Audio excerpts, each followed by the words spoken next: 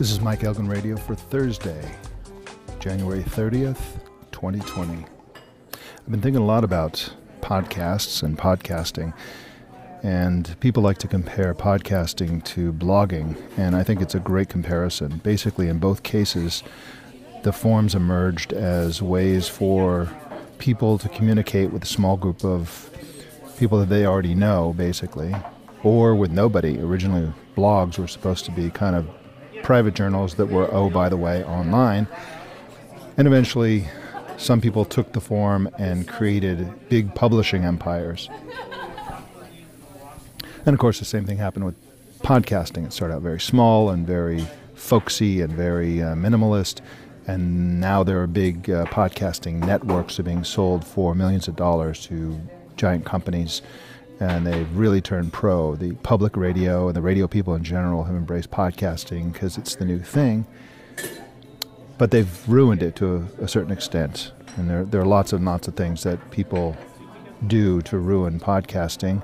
One of my favorite and also one of my least favorite podcasting networks is the Slate Network, which I both love and hate. I love them because they have some really good shows and some really good personalities there. I love the Slate Culture Gabfest. I love Slate Political Gabfest. I love Trumpcast. I love The Gist. Some of my favorite podcasts are on Slate. But they also do a lot of monkey business with how they promote their stuff. They have a paid version, and they're always teasing episodes. They give you part of the thing, they drag you in, and then they want you to pay. I don't mind that so much. I don't like it. But I really hate it when they substitute a podcast you didn't subscribe to on one that you did subscribe to. So you subscribe to, the Slate Cultural Gabfest, and it's like, hello, listeners, we're going to give you this other podcast you didn't subscribe to instead of the one that you thought you were going to get. That's bait and switch, and I don't like it at all. Anyway, it's all part of the attempt to commercialize the semi-uncommercializable medium. But still, I don't mind. People are trying different things, and lots of podcasting companies are trying to make a living. One of the original podcasters is Leo Laporte and the Twit Network, and I just think they do it better than anybody because basically they still do the ads based on the personality. I have literally purchased everything that Leo Laporte and others have on that network have advertised, except for the things I can't use, because I'm nomadic. I can't have the stuff that requires a home around it, but just about everything else, it's good stuff that they're advertising, and they're good ads, and I think that's the way to do it with advertising. And they don't do bait and switch. They don't mess around with lots of stuff. But a funny thing has happened with podcasting, which is that lots of podcasters instinctively and sort of automatically shoehorn themselves into fixed formats. One of the trends in podcasting is called microcasting, which is essentially a really short podcast, but it has its own name, and there are certain companies that have emerged to do microcasts. They tend to be very gray pages for some reason. Anyway, what's the point of this? What's the point of saying, oh, I have a microcast, so I'm going to keep it under 15 minutes? Or, oh, I don't have a microcast, I have a regular podcast, I'm going to make it 2 hours long or 1 hour long or half an hour.